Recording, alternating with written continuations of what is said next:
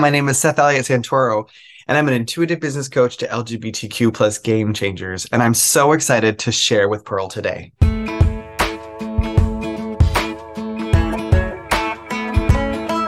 Hello, sunshine. Good to see you. Hey everybody, this is Pearl, and I'm so excited to have you back for another Conversations with Pearl. And today I have a really special guest who's been an inspiration in my life over the last 6 weeks that I've gotten to know him from my special friend, Julie DeLuca Collins.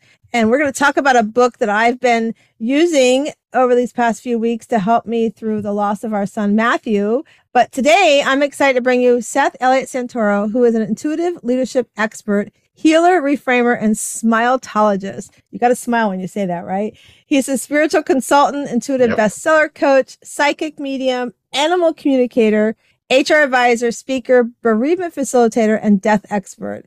Seth is also a 3-time #1 international bestseller, author of Smile from the Inside, From Grief to Grace, and Finn and the Ferocious Flu. With many more self-help and children's books on the way, Seth's vision is to inspire 1 billion humans to heal, therefore, from smiling from the inside.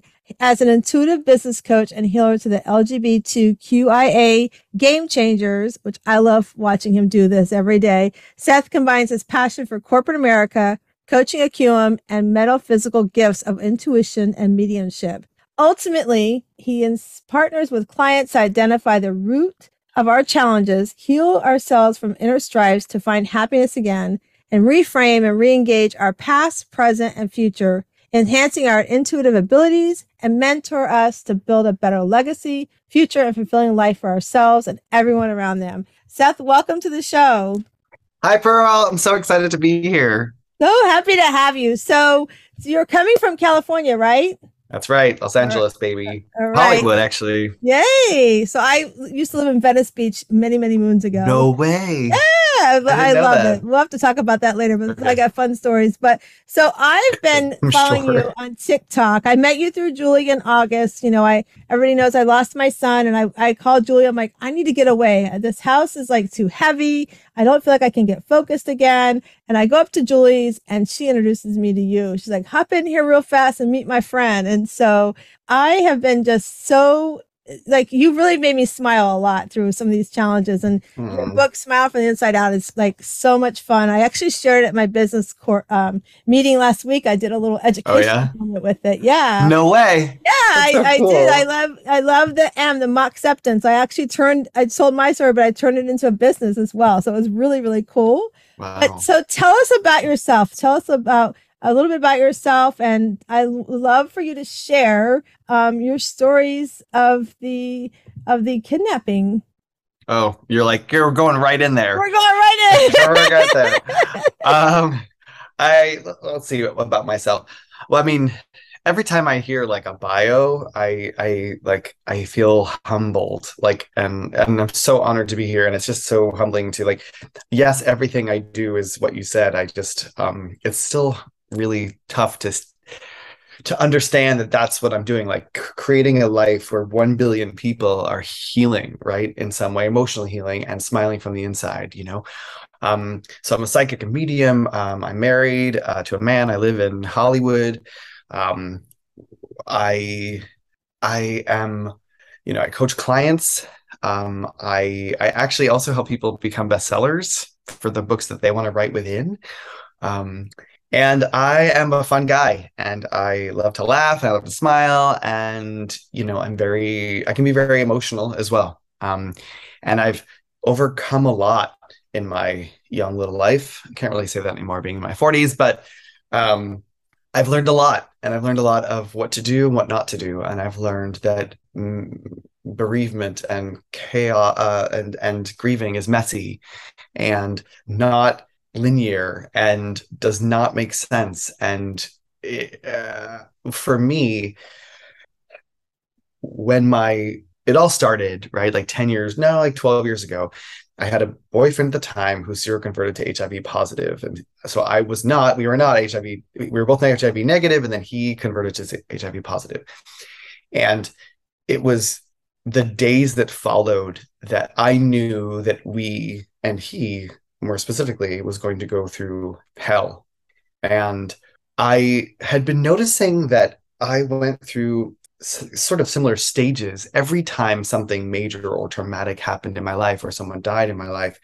So I decided, okay, I'm going to literally like document kind of like every day how I'm feeling, what's going through my mind, all this stuff. And about 6 to 12 months later, I had like the first version of Smile from the Inside, which now doesn't exist anymore. But the first version was just important for me to document and get everything down. So I created this kind of updated model to Dr. Kubler-Ross's 5 stages of loss or dying into what I call the 5 stages of healing. Um, I think I answered your question. And then you want to go right into the Well, hold on. Let's Okay. talk. I want to talk about documenting because Okay. I know that's something I've been doing a lot with the loss of Matthew, and Yeah. I've always journaled. The journal's been a big thing, but lately I've been finding myself like really trying to document my feelings so that I understand when they show up later. Because like I've mentioned to you before when you were guesting on our Shiro League, is that Yeah. I realized I've had that grief fog, right? And like Mhm. when I could go back and I could start reading what I documented, I was like, oh, I was doing this, I was doing that. I was just getting up and existing. I was just going to that meeting. I wasn't being participating. I was just sort of like in that fog. So I love that you talk about documenting and journaling. And I think you would agree too, that it helps us get those feelings like for me too, a lot of the negative talk that I have in the front of my brain, get it out Yeah. so I can get to the file cabinets in the back of my brain that really knock it out, right? So Yes. so Yes. tell us, like when you're doing the documenting, are you like how do you what's the best environment for you to do the documenting? Because I know like for me for journaling, it needs to be quiet, it needs to be in the morning. I'm either sitting out front of my porch swing or on my back of my lanai. So for you, what's the optimal place for you? Can you envision that, right? I love it. I love it. Well, at the time, I was working at an interesting job in Mexico, so I would have a lot of alone time in the car, where I wasn't driving. There was someone else driving, and so I documented a lot there. But I like to be alone. I can do it anywhere, to be honest. The bathroom is also a really like awesome place. Like that's where I have some amazing thoughts. Um, and I do like to be alone. So I like to put on some music. Sometimes I put on the same music that I know is gonna evoke and it will allow me to emote. So, but I do find myself like I do like early in the morning, um, or I just like snuggling up on a couch or a love seat by myself and just kind of writing. Or nowadays it's talking into a phone, right? And it's transcribes for me. I think where you feel safe. That's what I want to say. Yeah, I Yeah. agree that's safe. And I love you said that too, because I actually have a notebook in my purse too that I carry with me. Oh, no And way. if I don't have it with me, then I'll use my phone and start recording, or everybody says I text like I type, but I type really fast. So I'll do it on my phone really quick, if I have a Yeah. thought or something that comes up. So I love that. So yeah, so I want to hear, like, you went through some traumatic stuff in your life, and you shared in the Shiro League some of that trauma, and like, you shared about the situation in Mexico where you were kidnapped, and that was something pivotal in your life. And I would love you to share that and how it changed your outlook and how it created the path that you're on today. Yeah, sure. I'll condense the story so it's concise. Um, this was about a year and a half or so after my boyfriend, then now ex-boyfriend. Um, I was working at this job in Mexico, and we had armored vehicles all over the place, and we were constantly pulled over by military or police. This was again in Mexico, and this one time it just didn't seem right. And we were surrounded by cars. I was held at gunpoint for at least nearly an hour. I do speak Spanish fluently, so that helped and hindered, I think. And I would get upset, and then the guns would get closer to my head. And I could tell that it was not just the regular police, like they claimed they were the police. I could tell that it was it was what they call now narcos, but it was a drug cartel. Especially when they asked me about it openly, like, are you in this particular drug cartel? So I during the interaction, it was 45 minutes. I don't know what saved me, whether it was Hillary Clinton, because the company I worked for at the time, the owners were best friends with the Clintons. I don't know if it was the fact that I spoke Spanish. I don't know if it was the fact that I threatened them with the local lieutenant because I had his number in my phone. I don't know how I got out of that situation, but after the hour-long experience with guns to my head, I basically like decided that I didn't want to die in that moment. So I was like, take the car if you want to take the car, but like we need to make a decision here. So finally, after staring me down many times, the head guy there, the jefe, he finally decided he said, okay, you can go. Now, within a minute, everyone was gone. Every car was gone. So another indication that it wasn't just a regular police pulling over. Plus they trashed the car and all that stuff. So we were on our way to one of our ranches. It was lemon growing. And so when we got to the ranch, I spoke to my boss, who totally denied that it was the cartels. My security guard spoke to his boss. They were like, yes, it's definitely the cartels. And then I called my boyfriend when I got to where we were going, and I cried. Like, that's when I don't even know how I didn't cry this entire time. But that's when it hit me like, oh my God, this just happened to me. And mind you, I had been pulled over many, many, many times before, but this one was different. So I cried. I was convulsing, shaking. It was bad. It took about 20, 30 minutes to like put myself back together. And then I had to finish the day. And luckily the next day I was leaving Mexico, and I kind of swore to myself I would never go back there, which lasted about 5 years. But anyway, it was basically, I mean, that happened. And for, the month or so afterwards, I felt fine. Like I kept thinking about it, and it was crazy. And I was like, wow, did that actually happen? It felt like it was a dream as opposed to real. But I knew that there was something going on. I knew that there was something going on with my body too, because I didn't feel quite right. Some days I would wake up amazingly happy, and then the next I would be like just in the depths of despair. And I couldn't figure out why that was happening, even though I had written the book at that time, right? And I knew the kind of like the stages that I believe happened to us. So it was about 6 weeks later, my nephew was born, and I got a call from my boss that my best friend / other security guard was kidnapped, and the car was also kidnapped. So the car was taken, and the car was actually taken, and my security guard was taken in another vehicle. And so that was, to me, that was the worst thing I could have heard. And it brought back everything. And that's when I believe that I really started to feel the emotions that I had been avoiding, or my body had been protecting me against for the previous 6 weeks. Like if you think about the SMILE method, right? And we think about S is for shock. Obviously I was in shock for quite a while. And then the mock acceptance is the stage that I explained between the 4 to 6 weeks, where some days I feel great, everything's fine. And then the following day I couldn't even get out of bed. And then this was the in overwhelmed him. So when I found out he was kidnapped, luckily later that night, they found him on the side of the road. I mean, he had been beaten to a pulp and had somehow gotten to a hospital. That's when I got chills. That's when I couldn't sleep. And it was several weeks of me just emoting, and I was angry, and I was depressed, and I was embarrassed. Like I didn't want to tell anyone what had happened to me. So during all of that in overwhelmed time, my boss called me at the time and said to me, hey, you had a tough time in Mexico, and now that this guy has been kidnapped, what do you think about going back to Mexico? And I was like, I don't think I'm going to go back to Mexico, probably ever again.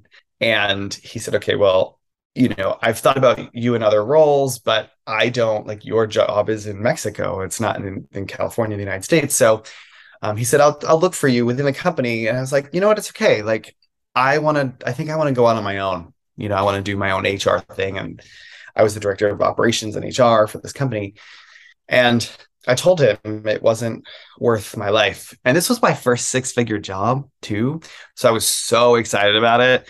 I got to travel all the time and, it was great. And I got to work from home and like from Mexico. And it was just amazing. It was the most amazing and stressful job. But it was that in that conversation that I realized it's not worth my life. $100,000 is not worth my life. Plus, he said to me, I didn't think you would last more than 6 months. Now, what I have not explained to your audience is that this was the most brutal time in Mexico where I was. And there were 4 different cartels vying and literally warring for the best route from Mexico City or CDMX to Reynosa, which is on the border of Texas. So they would threaten us through Twitter and they would say, like, this is the curfew, we're going to wreak havoc after that. So there were bombings, there were beheadings, there were literally 5 heads found 2 kilometers away, about a mile and a half from where I slept every night. So my boss says to me, when we found the 5 heads, or when they found the 5 heads, I thought you were going to leave after that. And I was like, no, that didn't bother me. Obviously this whole thing was huge PTSD. So I say that to say, after speaking with him, it took me about 6 months or a year to even kind of go to the next stage, which was learning, right? So the L is for learning. And what I learned was it's not worth my life, and that there's so many other things I can do, and that I don't have to put myself in dangerous situations. I also learned that these types of traumatic events can cause major PTSD and can cause so many emotions. And one moment you're feeling fine and the next you can't even breathe. And I think that was so important for me to learn. Not that I had to go through that to learn it, but I did go through it and I learned it. And also, this was the second time I was held at gunpoint, by the way, by cartels. The first time was in Colombia in 1998, but that's a whole another story for another time. But so through all this learning, just to finish with the SMILE method, E is for embrace. So it's now 12 years later, and I have gone to Mexico since. In fact, I was just in Mexico last week. There's always a little tinge in me that thinks, okay, they have my passport. They have a copy of my passport. They have, these cartels have all of my information. So they could just look me up, or they could just be dinged every time I come into the country. So that still is a valid fear. Well, I don't know if it's really too valid anymore, but that's my fear that I have. And so as part of the embrace, I believe embracing is enthusiastically accepting what has happened to us.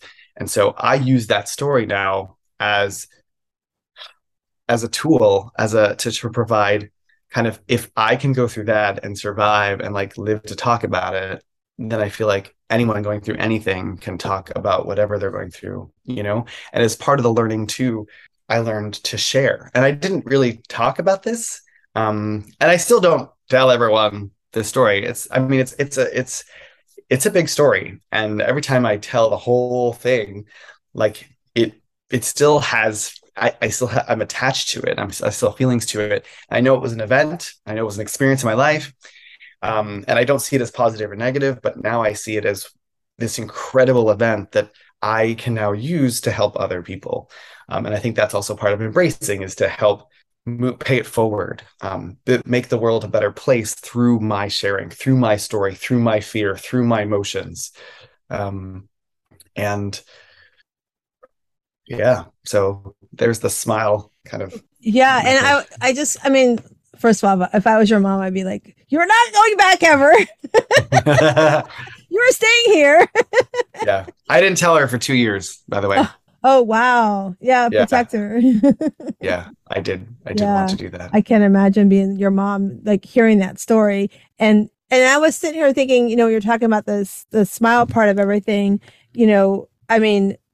yeah, like that half hour later, you break down, right? It's like that shock. I was watching a show. Chuck and I have been we got hooked on Netflix on the Designated Survivor show with Kiefer Sutherland. Okay. It's on normal TV, but now it's on Netflix. So yesterday was an episode where these 2 FBI agents, they get in the car after this big bombing, and he's sitting there going, I can't hear anything. And at some point I looked at my husband, I go, Do you feel like that, like right now, like we just don't want to hear anything? Like we just, Mm. through everything that's happening, right, in our world, but that shock and that awe, and then like you said, sharing the PTSD, it's to watch you explain that. And I haven't gotten all the way through the book, so I'm still rereading Mock Acceptance. I'm still rereading that.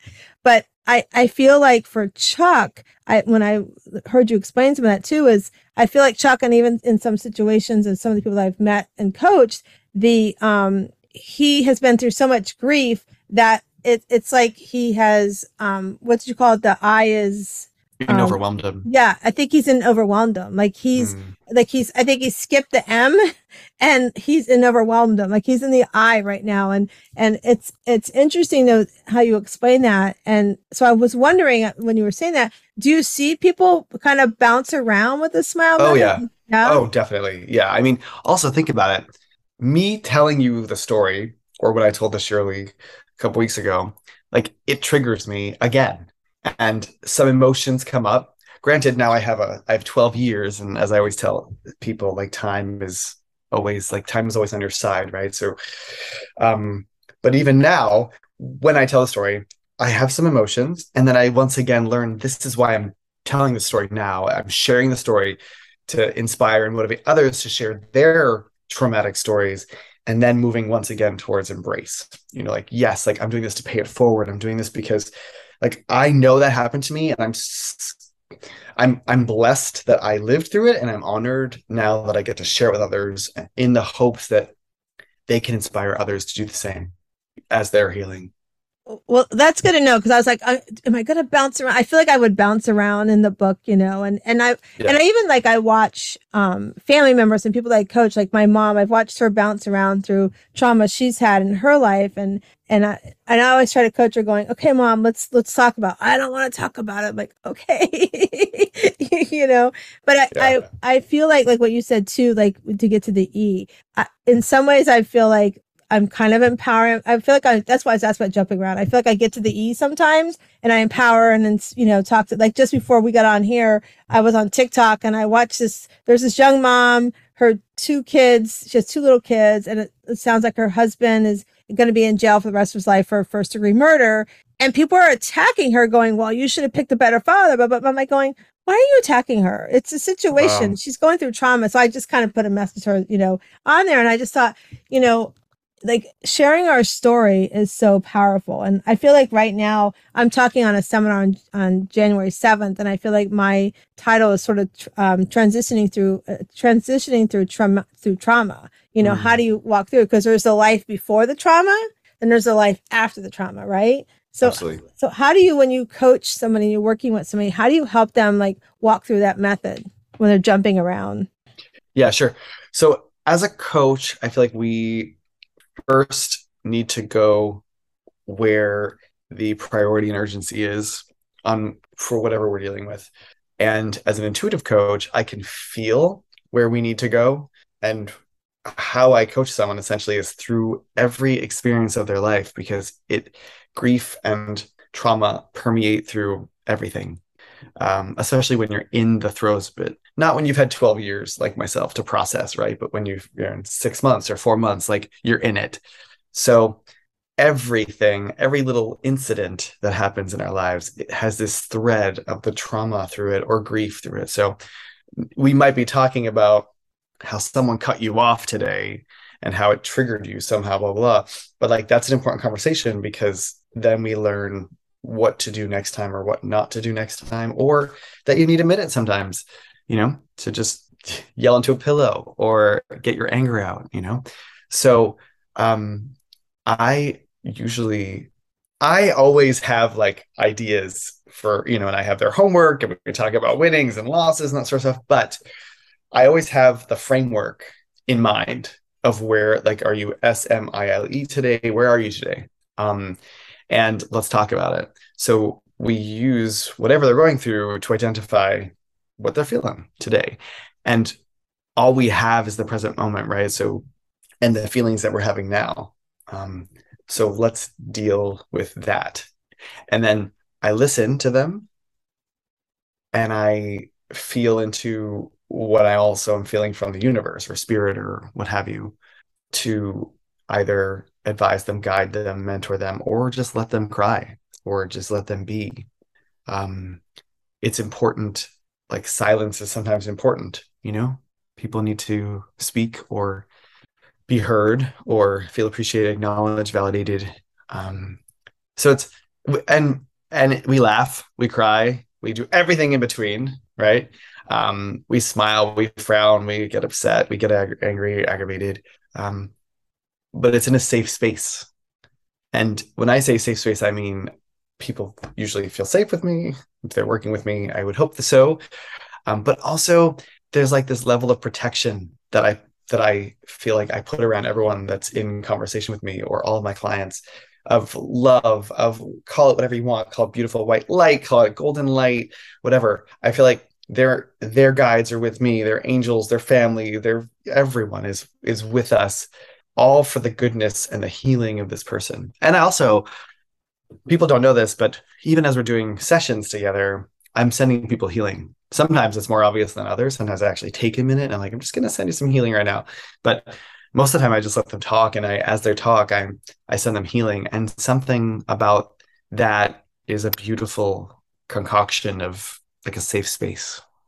So I would love to know, like, when did you start feeling like you had that gift, like to do that? And I love too that you said, because I've had clients come to me and they're like, well, my coach that I used to work with, because I'll ask what they work with, why weren't you working with them? Well, they said they did everything like that they taught me. And I found out their life wasn't like what they were teaching me. I'm like, okay, first of all, nobody's life is perfect. I don't care if you are the most successful multi-million-dollar coach. Life is not perfect. So if they are telling you that they're living everything, then you do need to fire them. And you have to understand, if I'm going to coach you, my life's not perfect. Like things are, I'm coming to teach you my skills, my lessons. I'm paying some of it forward, but life's not perfect. Right. And so like, I would love to know, like, when did that, Seth, for you start seeing and feeling that you had that gift? I think it was about a year and a half after this event in Mexico. I was dating another person, but it was the same type of individual who did not reciprocate or show me love the way that I needed it or wanted it. And I knew I deserved so much better. So I literally got up, I rolled over and I said, I deserve so much better than you. I do. I'm sorry. I know it sounds harsh, but I deserve better. And the second time I said that, like the next day, the world opened up. And it was almost as if the universe and the spirit world was like, okay, you're ready now.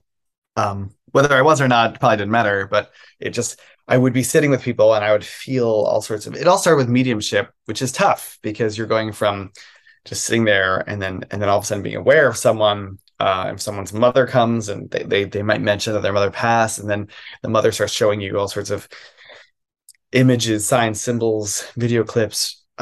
So it was very overwhelming for the first 9 months. And mind you, when I saw The Sixth Sense, I was like, I want that to be my life. And I was in love with Long Island Medium, and I was in love with John Edwards. And so I thought it was the coolest thing that they could speak to, deceased individuals or humans or animals. But when it happened to me, it was very different. And I didn't know any mediums. So I reached out to a couple different mediums that were like in my periphery. And I said, I'm having all these weird feelings and thoughts, and I don't can we have coffee? I just want to discuss that with someone. So it took me about 9 months to kind of come out again for the second time in my life, and this time was actually harder for people than the first time. Like being gay is one thing, but like when you tell someone you speak to deceased loved ones or spirit or animals, it's a whole nother ball game, which I thought was fascinating. Anyway, back to your question. So every year or two, the gift, it expands. So it all started with mediumship, and then I started practicing and studying. And in studying, I learned that all mediums are psychics, but not all psychics are mediums. So mediums can speak with deceased loved ones, humans or animals, and psychics can, I like to talk about psychics in the word intuitive, like you help people with the not so distant past, the present, and the not so distant future. That's what I think I do as a psychic. Then I got into Reiki and energy healing, and that all started happening. And then all of a sudden, I was at a restaurant on like Valentine's Day evening, and I started to feel like the baby, the unborn baby of the woman next to me. So I gave her a reading. I knew her name. I knew the baby's name was crazy, So then I started doing prenatal readings. I still do them, but that's really fascinating and fun. And then all of a sudden, I realized I can read animals too. Um, so that was, and I thought they just had to be deceased, but then I realized, then I read for a cheetah in South Africa, and they were alive. So yeah, so never a dull moment, and I can't wait to see what the next gift is going to be. That's so wild. And like you said that it was the second time coming out, like it was, I just can't imagine that would be like, I'd be like, oh, that's so cool. Tell me about it. Yeah, no, it wasn't that way. It Wow, wasn't that way because wow. I have a lot of Catholic and Christian friends, and Yes. or people that are afraid of death. Right. Yeah. And I Yeah. used to be one too. Right. Like I never liked talking about death, but now I'm obsessed with it. And it's funny because like I always talked about like, so when my mother-in-law passed, we were with her. She was supposed to come home, and it's so weird because like I feel like sometimes I get these like premonitions, right? So I went to go see her on Monday. She was supposed to come home Wednesday. And so I went to go see her on Monday, and I was leaving, and Wednesday we had tickets to the Harlem Globetrotters. My son was home for spring break, so we were going to go. And so I'm like, hey, mom, I'm going to swing by with the boys. We'll see you. And then Chuck's going to pick you up afterwards. She's like, okay. So I'm getting ready to walk out the door. And she literally goes, I mean, her roommate, she did this so matter of fact, her roommate looked. She's like, Pearl. I'm like, what, mom? What's the matter? She goes, don't speed. And I'm like, I'm not going to speed. It's okay. I'm going to drive home safe. No worries. So Wednesday comes, I'm at the office. They call me and they say, she's not feeling so great. So why don't you wait till later to come pick her up? She said, we just want to, I'm like, okay, no problem. So I go to the house. I change into some comfortable clothes. I'm going to hang out for a few hours.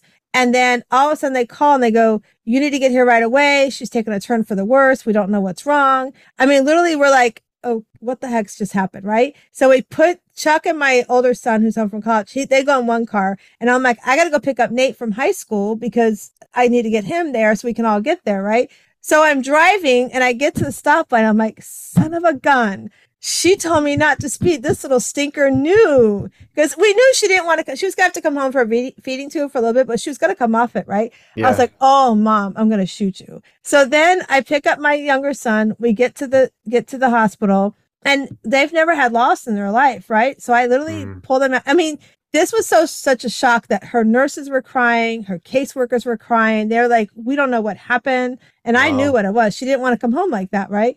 So I'm in the hallway with the boys. I asked the caseworker, can you come out and stand with me to talk with my boys? And I tell them, I said, listen, this is up to you. You can come in here. This will be the most beautiful thing as well as the most sad thing you will ever witness. But if you can't handle it, it's okay to stand out here, but I need to be with dad and Mimi. And they're like, no, we want to come in. So we went in, and my sister-in-law lives in Buffalo. And so she'd gone to a massage that day because everybody thought mom was coming home, right? So we put our guard down, and she didn't have her phone with her. So my brother-in-law is trying to go find her. So he sends his dad to go. So long story short, they get on the phone with us in the hospital. And I'm like, I'm like, John's talking. I'm like, John, you got to be quiet. Let Amy talk. She's struggling. She needs to hear Amy's voice. So as soon as my sister-in-law talks, she's talking to her. I'm like, Amy, you have to tell her it's okay. You need to tell mom it's okay to go. And as soon as she did that, like she took her last breath. It was the most beautiful thing. Wow. I mean, Yeah. I will never forget it. I loved my mother-in-law to death. She was like another mom to me. But I Mm. remember like that, watching that whole process. I'm like, you son of a gun, you knew. You just knew, and I always tell her when I get to heaven, I'm going to have a conversation with you. And my father-in-law on top of that, because my father-in-law was passing, he would act like he couldn't respond to anything when the nurses would come in the room. But when they would leave, he would mouth to me because he knew I used to be able to read lips really well. And I was like, I'm going to shoot you. And he, again, but I was so amazed, like that we know, and that intuition, and that, and I was like, that's what she meant. Right. For me, I think it's powerful. I was also the sixth sense going, this is so cool. I just love that, and I'm Catholic too, but I know what they say, and I'm like, I have my belief. I have my faith, but I have my overall belief as well. And my priest maybe listen to this and give me you need to come to confession, but that's okay.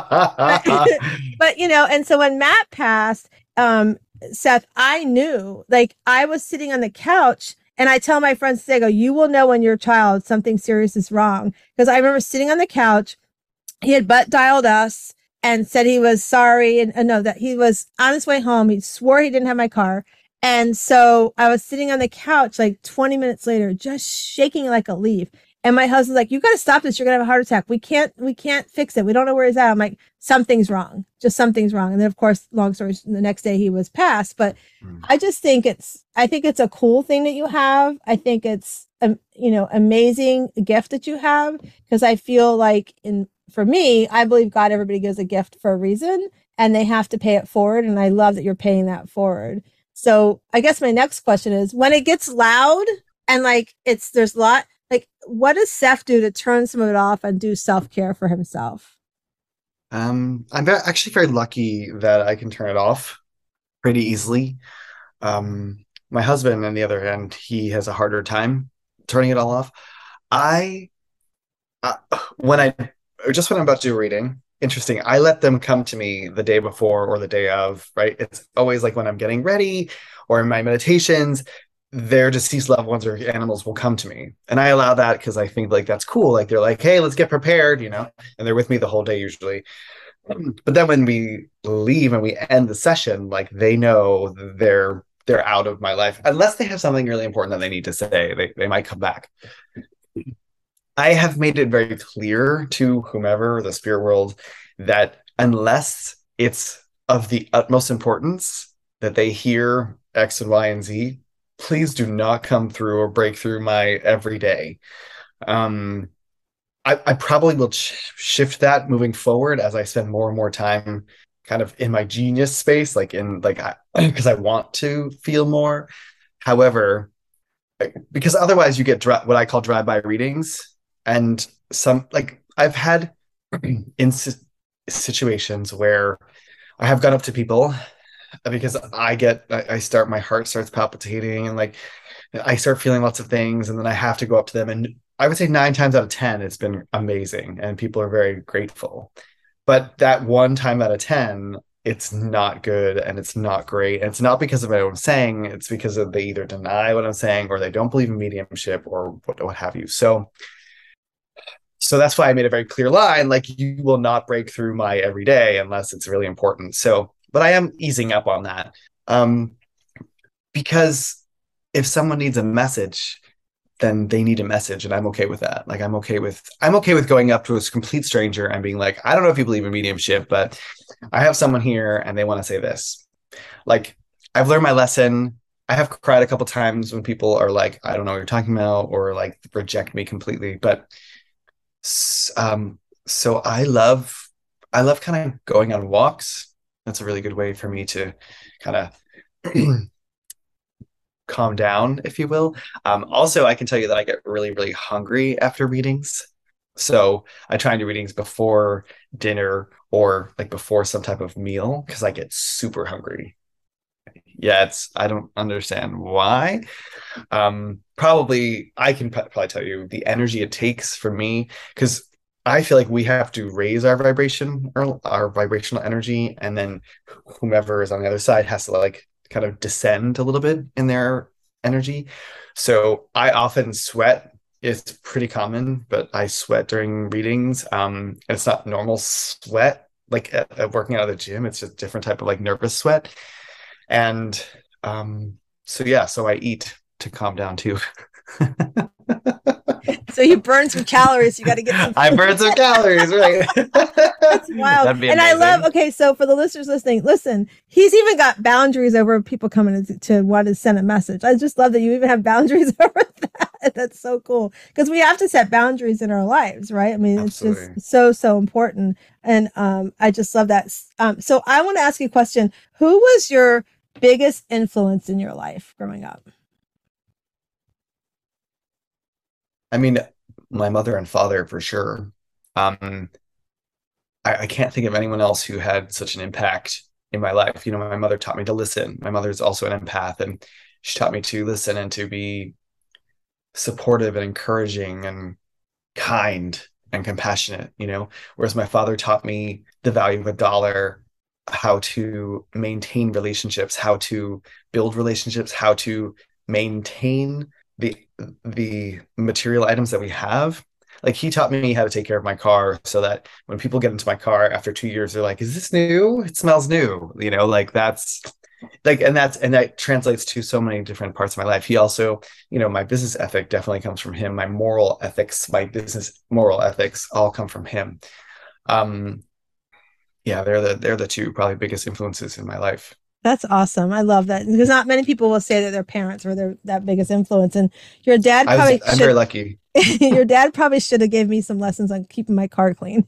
My dad just be like, young lady. I'm like, Dad, I don't want to hear it. That was my friend or whatever.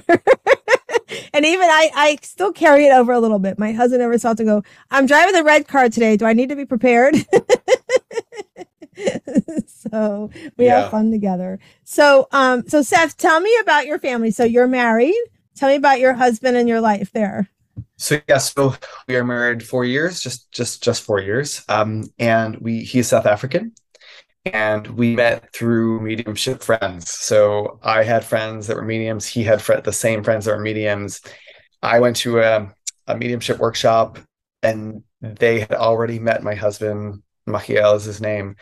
And they came up to me right after, and they're like, oh my God, you need to meet our friend. He's South African. He's gay. He's amazing. You're going to love him. I stalked him for a couple of days, and then we connected. And then we had this beautiful like FaceTime relationship. And then we met, and the moment I met him, I was like, oh, I know I'm going to marry you. I knew it. And I had never felt like that. I even told my mother I was going to marry him. So it didn't just happen just like that, but it took a couple months for us to kind of figure out I had ended something. He was in something, ending something. So it took us a couple months. And then, but in the same year, like several months later, it was like we reconnected in terms of like, he's like, okay, I'm ready. And I was like, okay, I'm ready. And then within 3 months we were married. And yeah, like he's also a medium. So I don't even know how to explain that. All I can say is that every day is an adventure with him.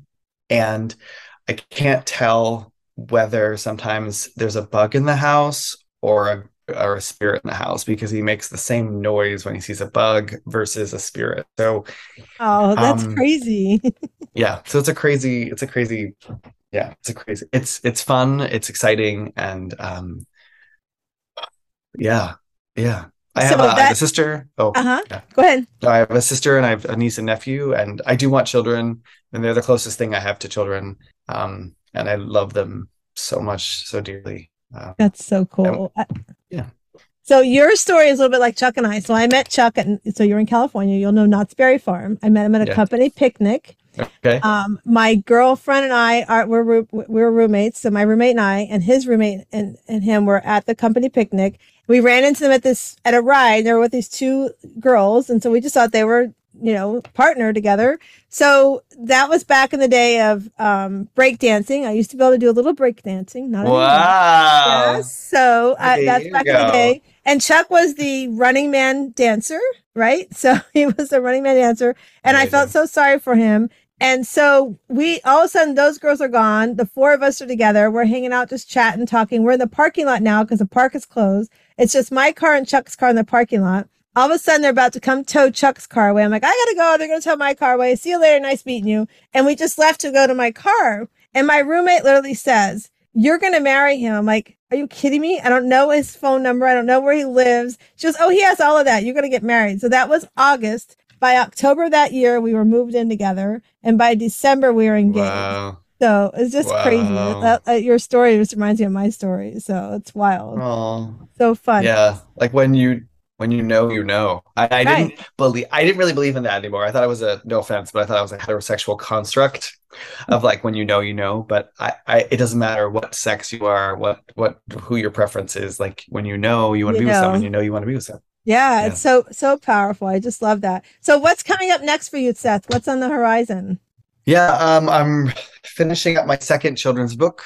The first one it's called Finn and the Ferocious Flu. It was about a family going through a fictitious pandemic, and how they navigate through that. The second book is going to be called Scout and the Serious Split, I believe. And it'll be coming out April or May of next year.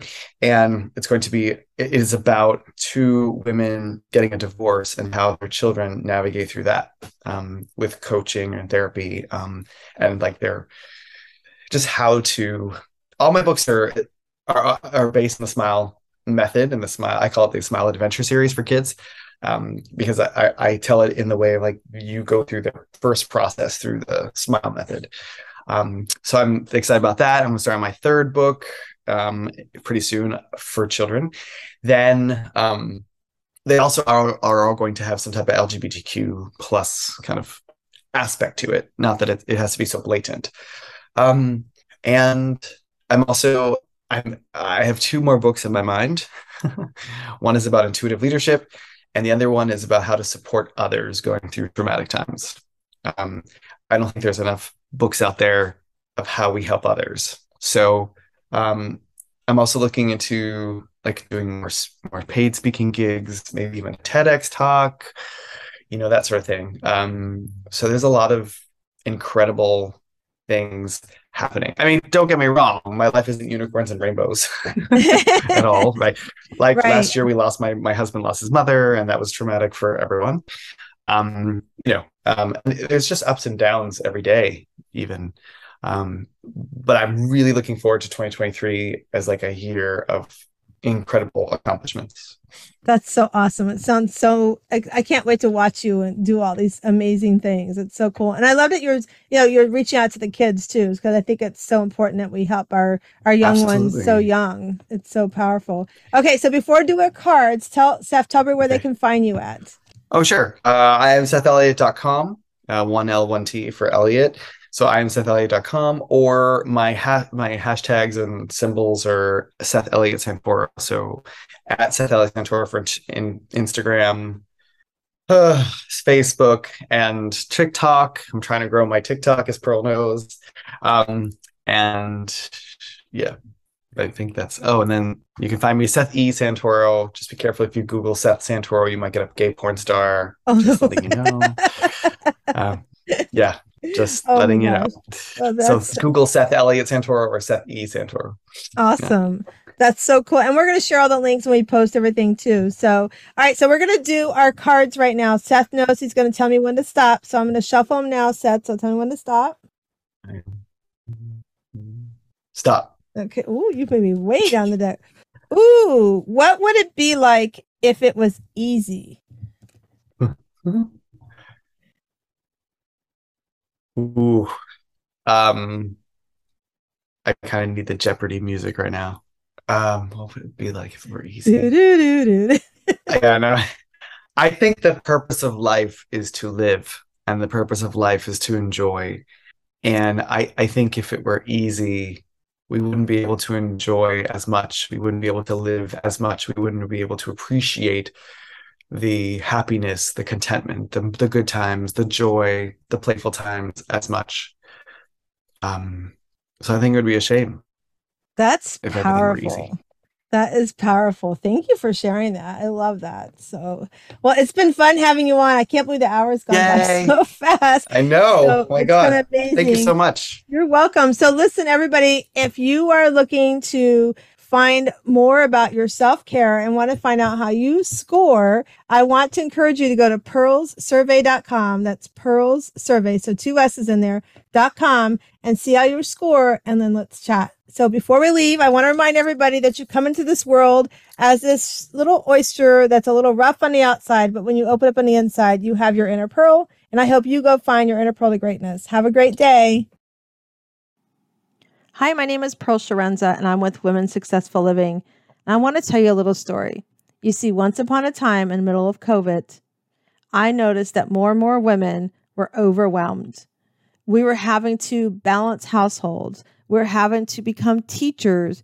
We're having to work our job while we're trying to become a teacher. We were sitting in our home with our children and our spouses or our loved ones and feeling overwhelmed. We were lost for where we're going to find space in our own house. So I was feeling that this overwhelm was stressing women out more, that they felt like they could not have a Calgon take me away moment. They felt like everywhere they turned, somebody in the house would find them, or their job wanted them on another Zoom meeting. And I just felt so sorry for these women as I spoke with them and felt the pain, because I too was feeling sorry. I was feeling sorry that I couldn't go out and do the things I love to do. I could go out, yes, and take a walk and sit on my front swing, but I couldn't go to the community meetings and the fundraiser functions, or go have lunch with a friend, or go to the movies with my husband, or just take a moment away from everything that we're responsible for as moms and wives in our homes, right? You become that CEO mom and you're running a household. But then if you're working outside of the household, not only are you a CEO mom, and if you're asking what a CEO mom is, that's a mom who is running the household. Because let me tell you, you're not sitting around eating bonbons every day. You truly are running a business of the home. But then maybe you also work outside of the home. And here you are, you're trying to balance working in the home, working outside the home. And then maybe you have children and you're having to learn how to become a teacher, because bless our teachers, they're trying to learn a whole new way of teaching through Zoom. And so as I spoke to the women in my community and my clients, I found they were also feeling all this overwhelm. They were becoming stressed. They were sitting in the home with all their children and their spouse, and they're going, I'm with you 24 hours a day, 7 days a week. I love you, but I don't love you that much. Were you feeling that way too? So I found as they were feeling this way that I had to do something. And every day, about a month after into the pandemic, I decided to try something new. I decided to create a space where we could meet via Zoom. And yes, I know, another Zoom meeting, really, Pearl?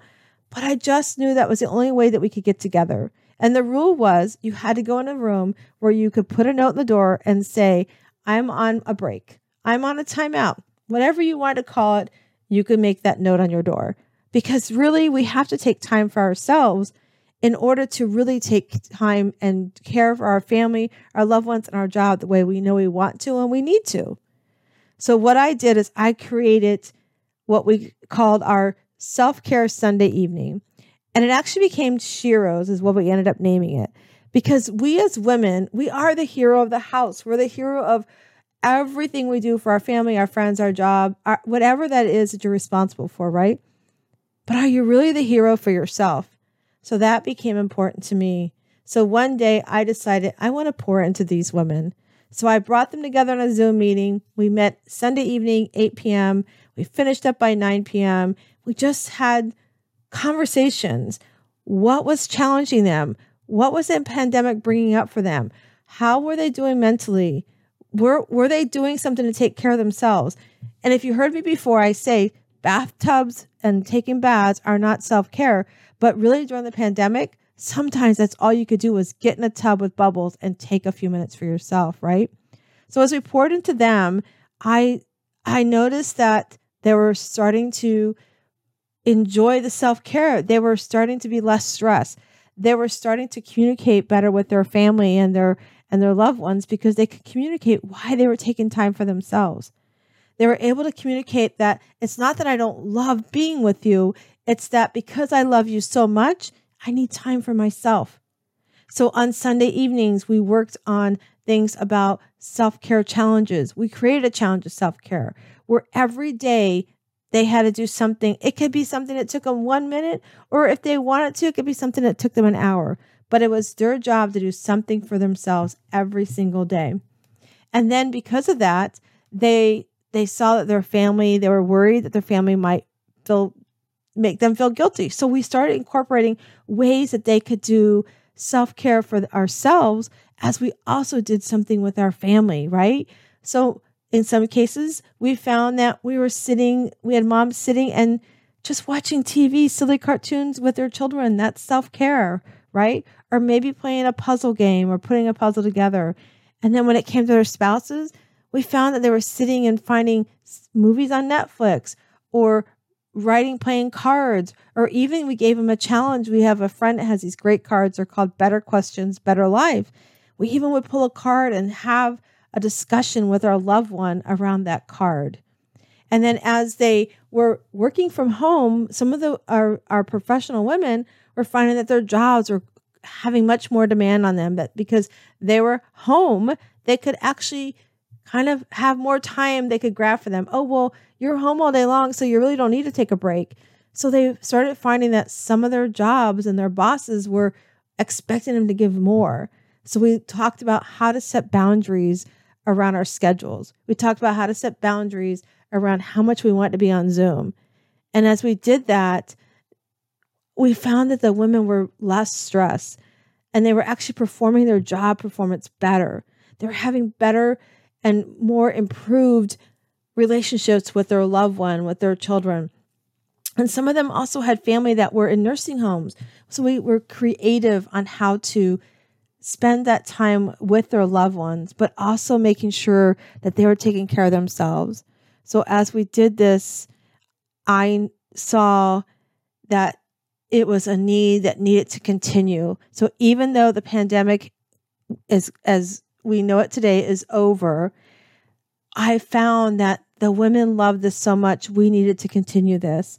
And who knew that 3 years ago when I started this, that it would grow into what we have today, this amazing community of women that we still meet every Sunday evening from 8 to 9 p.m. We talk about things that bring us joy. We talk about challenges we're having in our lives. We're talking about things we're having to overcome. We have some women that are struggling in their marriages. We're talking about how we pour into them and how to help them work through communication. We have amazing, amazing guest speakers that come in every month. We've had Jane Pilger come in and talk up to us about our mind and the neurological part of our mind when it comes to our eating and our health and sugar and how it affects our body. We've had Seth Santora come in and talk to us about the SMILE method and how we have things such as just the smile within us that can make things like mock acceptance, where we're accepting things because we think we have to accept them. Like, for instance, my loss of my son, Matthew. I never knew that when I created this group 3 years ago almost now, how much I needed these women. And because I have this community of women around me, I met Seth, and Seth taught me about mock acceptance. And he taught me that, yes, I was accepting the loss of my son, but I wasn't truly believing that he was lost. And I was sort of like going through the motions. So ever since I have put this group together, this community of women, we have watched the women flourish. We have watched them have less stress. We've watched them communicate better with their loved ones. We've watched them put boundaries around their self-care so that they can achieve the things they want to, so that they can put their cape on first as they pour into their family even better. And ever since we've started this self-care Shiro group, it has grown where we now at our retreats, we have women joining us during our retreats. We meet every year. We have a retreat in September. It's a pajama retreat. You come in your PJs, no makeup. You have about 4 days at the beach, sometimes the mountains, depending on the year. And we just have sessions and breakout groups on how do we improve on our self-care? How do we continue to communicate our needs to our loved ones? How do we find what our goals are and our visions are, and how do we bring those to fruition? Because how many of you ever sat back and said, I have this big goal and I really want to do it, but nobody believes I can do it? I want you to know that we believe in you and we know that you can do it. And so if this is something that you want to learn more about and come and enjoy a great way to end your week and begin your week, I would love for you to join us, because on top of our speakers, we also have an amazing meditation coach where she empowers us to sit down and just take some quiet time for ourselves and just be in our own space as we reflect on what we truly want within. And I am so honored to watch the progress and the growth that the women in this community have accomplished. And I cannot wait to see what's coming up for all of them and hopefully for you. And if this is something you would love to learn more about, I would love to invite you to come and visit us one Sunday evening. Like I said, it's a great way to end your week and a great way to start your week. What better to know that you've got a balcony of people sitting and waiting for you to join them, have a cup of tea maybe, and just do some laughing, maybe a little crying, but no matter what, know that you've got a girlfriend there to have your back. So if you're ready to check out the Shiro League, I would love for you to join us. All you have to do is email me at pearl@wsliving.com. That's pearl@wsliving.com, and I would love to connect you. I hope today you know that we've all come into this world. We're a little oyster. We might be a little rough on the outside, but on the inside, you have a pearl. And I hope you find your pearl to greatness today as you become the Shiro I know you are.